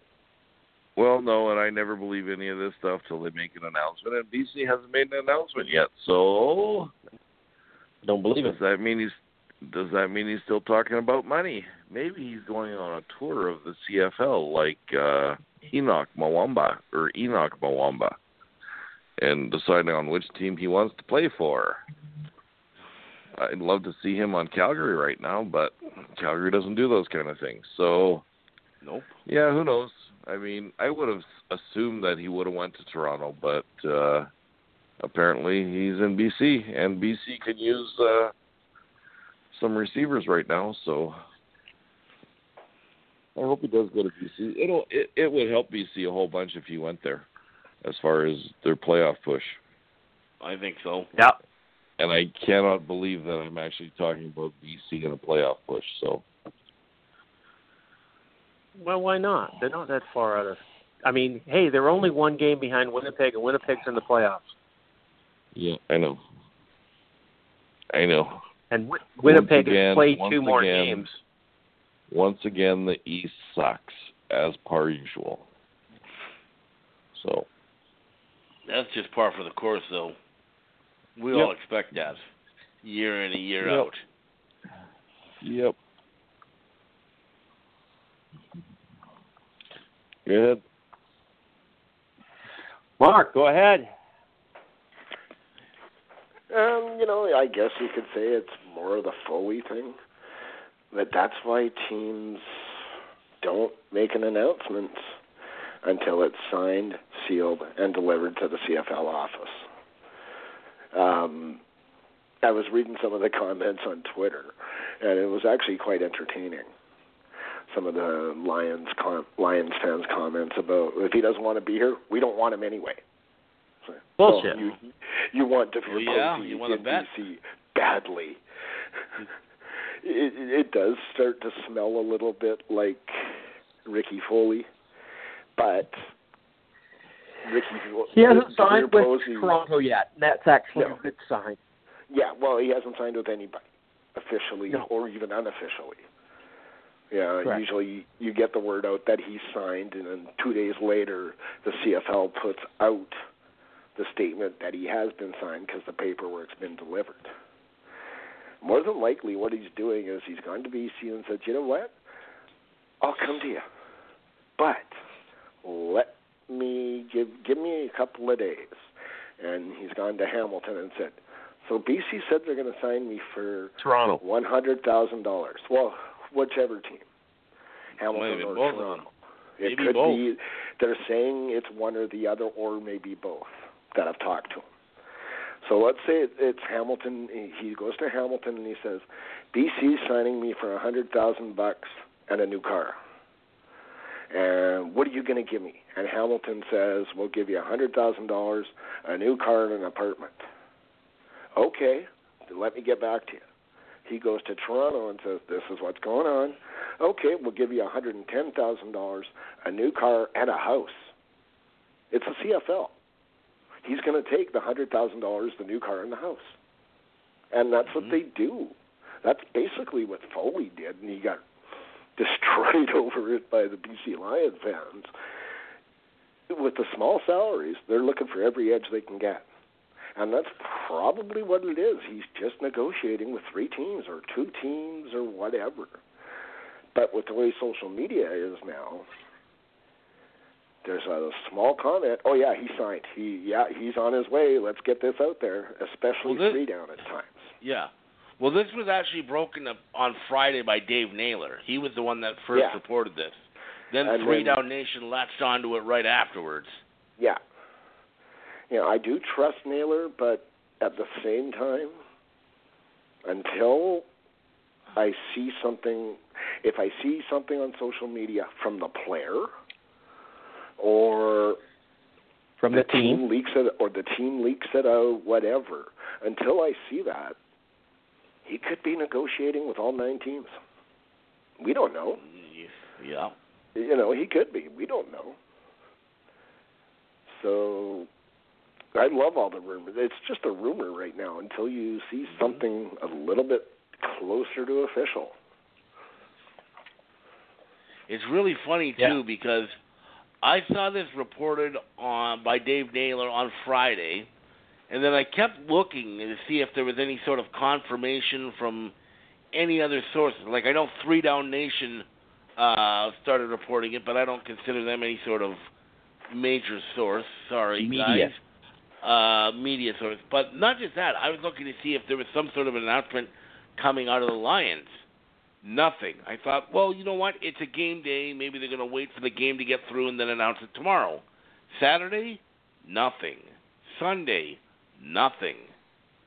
And I'm starting to think here, something's not right. Because, quite frankly, this is really beginning to look like Ricky Foley. Some people say, oh, no, it's not Ricky Foley. Don't forget, when Ricky Foley signed with the Lions, or was signed with the Argos, he said he was going to be with the Lions.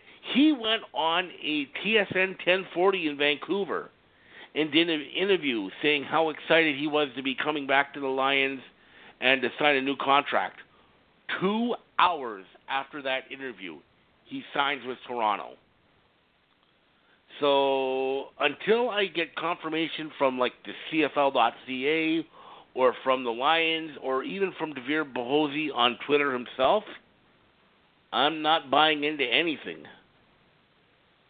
Because right now, until there's an official announcement from some official source, it's all rumor. It is not a solid fact. No. It's not. It can't be. I mean, it was reported on CFL.ca, but it started by saying report. Anytime you see report in front of a headline, it's not official. They're just telling you what the report said.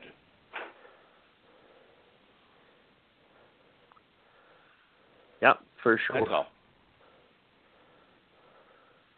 Okay. What do you got, Will?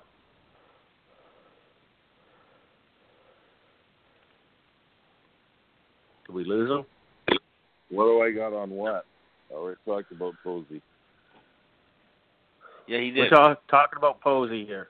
Yeah, he already talked about him. Did he? Well, why don't you tell me that before he has to go and unmute his mic and carry on? Okay, I'll let you go first on this one, Will. Since you're back on side here. With the loss on Friday to the Ottawa Redblacks continue their inconsistent play, what position needs the most upgrading to help Ottawa with their consistency? Quarterback. I think Trevor Harris isn't what we thought he was, because he's playing horribly, and Dominique Davis ain't the solution. Ottawa's screwed, but they're not screwed because they're in the East, so they're going to make the playoffs. And Trevor Harris he's looked horrible the last 3 weeks. I think they've lost 2 in a row or 3 in a row, haven't they? Worse than Matt Nichols? Well, neither one of them are winning, so I guess so. I mean, when you're not winning football games, what's the first position you think about to replace? Quarterback. Head coach. Mm-hmm. Pretty simple. Yeah. Quarterback. And Trevor Harris ain't getting it done. Dominique Davis ain't going to get it done. So I don't know who's their third string quarterback. Ottawa is on a 2-game losing streak now. Their last victory was 44-21 over Winnipeg. Right. So I guess Matt Nichols. Then they went on a bye. Everybody beats Winnipeg. Everybody Especially beats right Winnipeg. now. Even BC beat Winnipeg. Yep. Oh, Mark, I thought that was going to change this year. I'm so disappointed. Anyways, but yeah, I think it's quarterback in I mean, you think about it. Look at Ottawa. They got great receivers. They got a great running back. Their defense, they got a great defensive coordinator. I think the problem is that quarterback. Pretty simple. And Trevor Harris, you ain't getting it done. So, well, they haven't really done anything since Henry Burris retired, have they? That is correct. Nope. He's had some outstanding games. And you remember back the last year Henry Burris played because Henry Burris got injured and Trevor Harris was playing lights out. Until he got hurt. And then he got hurt. And he's never been the same since. No, I think quarterback or, as you just mentioned, head coach. I don't think Rick Campbell's that great of a head coach. Nope. Yeah. So, he's not. You know? You know why he's not? Because he's still got Trevor Harris behind center. Well, sure. I mean, it's a team game, and it's too bad individuals get pointed out for team games. But Trevor Harris, just like Matt Nichols, has not looked good, and they have better teams than the quarterback is showing, in my opinion. So, you got to do something to shake up quarterbacks. Yeah, and we know how hard quarterbacks are. We know how hard quarterbacks are to find. Look at Montreal; it's taken them 14 quarterbacks to find a decent one. Okay. Did they find a decent one? Well, Anthony Pipkin or whatever his name is Antonio. He's won 3. Yeah. Antonio. He's won 3 games. That's the best quarterback they've had in 5 years. Pretty much. I mean. And he does look good. So he hasn't won 3 games. He's won 2. Yeah, he's right. He's only won 2. Okay, he should have won 3, in my opinion. Which one? The one against Calgary? He wasn't in against Calgary. No, he wasn't. I don't even think he was on the roster then. No, I don't even think so either. So, hey. Edmonton doubled them up or beat them 40-24 is their last loss. And then Ottawa beat them 24-17. Hamilton beat them 50-11. Not with Pitkin there. So, yeah. And once again, he's only 23 years old. We need fresh blood at quarterback in the CFL. That Yes, we is do. going to be a problem. That is going to be a problem in 2 or 3 years. A big problem. What's the problem now? It's a problem now in Toronto. I think it's Ricky already Ray a should be problem. retired. What do they got happening? Montreal doesn't have a quarterback. Hamilton, I'll give him a pass. Winnipeg, Ottawa, Saskatchewan, There's no quarterbacks out there. There you go. Let's face it, Travis Luley shouldn't be playing much more. Probably. Too many injuries to this boy. And who's he got in the background? Jonathan Jennings. You know, do I think that having sit on the bench for a year is going to do this kid some good? Maybe. Let him mature. Let him watch the game. Let him learn the game instead of throwing him in and by death by fire. He didn't look bad. Serviceable. Okay, Mark. What's going on? What's your thoughts here on Ottawa? What do they need? What positions do they need to improve? I think you guys should know by now my feelings towards Trevor Harris. I have never liked him. I didn't like him in Toronto. Yeah, he throws for 4,000, 5,000 yards every year. Between the 20s. Between the 20s, if not the 30s. And he's never really had playoff success. He's been on teams with Grey Cup. Like, he's got Grey Cup rings. He's got 2, doesn't he? Didn't he get one with Toronto? Or just the one with Ottawa? Just Ottawa, I think. Ottawa? I don't think yeah. Okay. But, so he's got his Grey Cup ring, but he sat on the end of the bench. He was supposed to start, remember, and then they pulled the switch and put in Burris. But there's a reason they put in Burris, as banged up and injured as he was. Harris is not your go-to guy for success in the playoffs. And to me, he proves it year in and year out. I think Rick Campbell is close to being fired. He doesn't seem to inspire anything in that team. They have the two of the best receivers in the CFL. They've got the number 2 running back statistically in the CFL. They've got the best offensive coordinator, we all agree, in the CFL. Or, sorry, defensive coordinator in the CFL. And they're still okay. Yeah, they beat the shit out of Winnipeg, but that's not any kind of big, mean feat. They're not a good team, and it starts with the quarterback. He is just too hit and miss. He'll lead you a drive that's 105 yards, and they'll get a touchdown. And then he'll lead you on 5 more drives that they get 300 yards in offense from, and they get 2 field goals. He just isn't consistent enough, and it's not like he hasn't had time to grow into the game. He's played everywhere he's been because he's come in for injured quarterbacks, and he's gotten tons of game experience. This is his second year as the man. And I see Ottawa sliding backwards. I don't see them moving forward. So I think Rick Campbell is owed, because he is a Grey Cup winning coach, he's owed some time to try to get them out of this. But I think it's time to move on to a different quarterback. But who do you move on to with any experience? Unless I did see. Good question.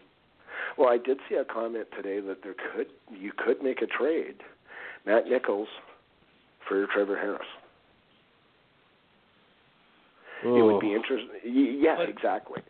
It's trading one for the other. It's trading one for the other. You know what? Sometimes a change in scenery can do well for a player. Yep.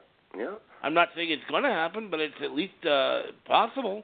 Maybe the fresh start for both guys could be beneficial. reality, I'm not going to start a rumor here or anything about it, but reality, that's if you want to get something back value-wise, not from Winnipeg, from Ottawa, it's really the only trade you can make. What are they going to do? Trade their number one quarterback for 5 draft picks and a backup receiver or something? Because Dominic Davis isn't taking them anywhere. We know that. No. So you have to start at the quarterback, but it's just, what else is out there?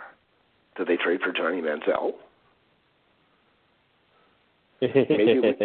Maybe we can get Manziel into all 8 uniforms before he goes to the States. He could just play for a different team each week.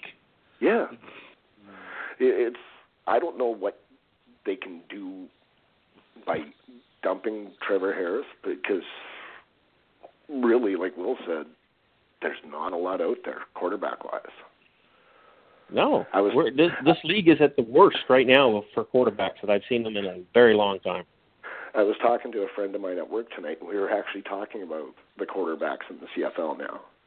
And you think back to the 90s when you had Flutie and you had Dunnigan, and the list can just go on and on and on. McManus, all these amazing quarterbacks in the league at the same time. And now it's just, you've got Mike Riley, you've got Bo Levi Mitchell, Ricky Ray, don't forget him.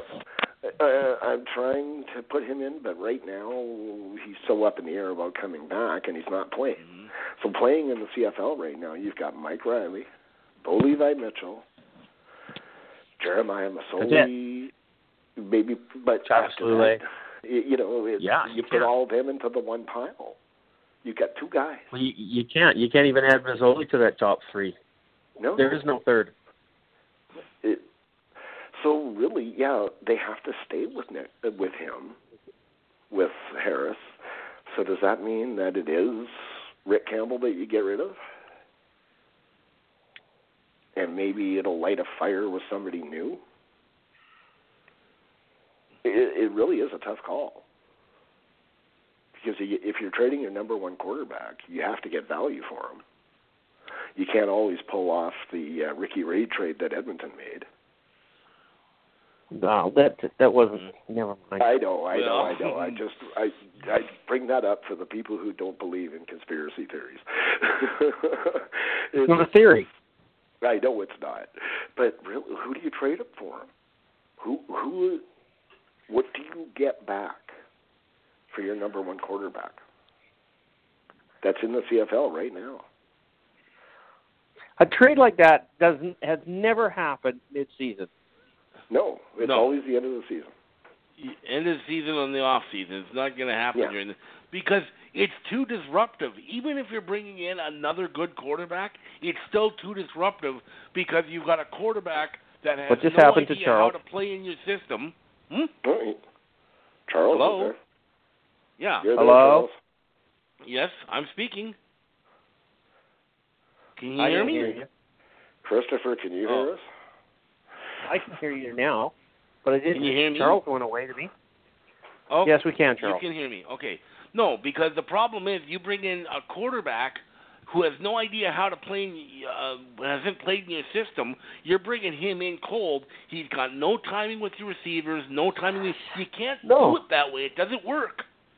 That's the problem. Especially a quarterback, a receiver, or a running back. That's one thing. The quarterback's got to run your offense on the field, and you can't bring in some guy out of nowhere. I think we're all being very facetious when we're saying that, and Mark is completely off base with this trade, but that's okay. Oh, yeah. I was just saying that somebody mentioned it. Mm-hmm. It was just something to think of. Yeah, I wouldn't think very hard on it. Okay. No. Let's move on to the next one, just because we got about 5 minutes left in the show. And after the injury to Jalen Saunders, the Hamilton Tiger Cats have signed former Stampeder Mark Ray Daniels. Does he still have enough in the tank to be effective for Hamilton? course. Why not? He's a pretty amazing receiver. Mm-hmm. I don't know. Will, you're the one that knows him the most, the best. Mark A. McDaniel. Well, yeah, I think Marquay would be good in Hamilton. I think he would have been good in Calgary this year. I think that's one of the things they might be missing, but I don't think he has the skill set for Calgary's team anymore because Calgary's got some great receivers. But sure, I mean, he's a leader most of the time. And I'm surprised he hasn't gotten picked up by another team this year. So I'd say absolutely make a difference. We'll see. We'll see. Well, why not? Not really much They've to signed say him, about that. so Why not? Why not? Yeah. Can't dance, can't sing, and we're too fat to chase butterflies, so you might as well do something. There you go. Mark. I think it's a great move to sign him. I was really hoping the Bombers would. You know, the Bombers desperately need help at receiver, and this guy was out there. It's like, come on. But, no, I think it leaves a veteran presence in the locker room and on the field. You know, he doesn't have the wheels anymore to get you 100, 120 yards in receiving. But he's always been the guy that you need 8 yards. He gets you 8 yards in a couple of inches. Yeah. You know, Hamilton has their big play receiver. They need the steady influence, the guy that can take some pressure off. And McDaniel will be perfect for that. He doesn't need to be the guy. You know, they've already got Brandon Banks to be the guy. So he just needs to go in and catch footballs, and we all know he can do that. So that's it. Go ahead so we can move it quick. Charles, over to you, buddy. I know we're short on time. I think he can still be a good possession receiver. He's not a speedster, I don't think, anymore at his age. I'm just kind of surprised that he wasn't that it took this long for someone to sign him. I still thought he was a talented enough quarterback that someone would have had him by now, but it just didn't work out that way. Receiver, excuse me. I'm still back on the quarterback. But I think he's a talented enough receiver that I thought he would have been snatched up by now, but obviously there wasn't a space for him. But now apparently Hamilton has one. And this is why I think that if Posey's talking to anybody, he's probably talking to Toronto, because I don't think they would bring both of them in. So that's all I got on this. Okay. Yeah, no, it's kind of an interesting concept on it, and I'm glad that he found a place to go, because I think he's still got some he's a talented receiver, and I think he's still got something to offer. Is it going to be – he's not going to go in there and be the number one guy in Hamilton, okay? But he's going to be in there, and he's a good clutch receiver. You know you're throwing the ball. He's going to take the ball. He's a great second down converter. He's a good receiver. I like him. I was kind of hoping BC had picked him up, but I'll take Posey instead. I think we all will. Okay. Just get him here. Oh yeah, I don't have the I'm not the host, so I'm not getting the Blog Talk bitch to tell me to end up my show. Okay, I'm going to do this right now. Let's Talk CFL podcast episode number 279 is in the books. I've been your host, Christopher Jones, and sorry about all the technical difficulties early on in the show, and we did overcome them eventually. Just want to say good night to everybody, and you guys take care. Charles, go ahead. Good night, folks. Thanks for listening. We'll talk to you Wednesday and preview the upcoming week. Mark. Good night, everybody. Good night, everybody. Talk to you next week. And Bombers aren't going to lose next week. Hang on. You guys are on a bye. They're not going to lose. Exactly. That's why I said but that. It's not next week. It's this week. It's this week now. Okay? This week.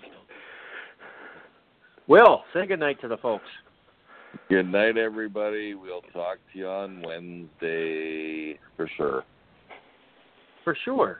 It's football. It's football season, guys. You take care. Enjoy yourselves, and be safe out there. Cheers.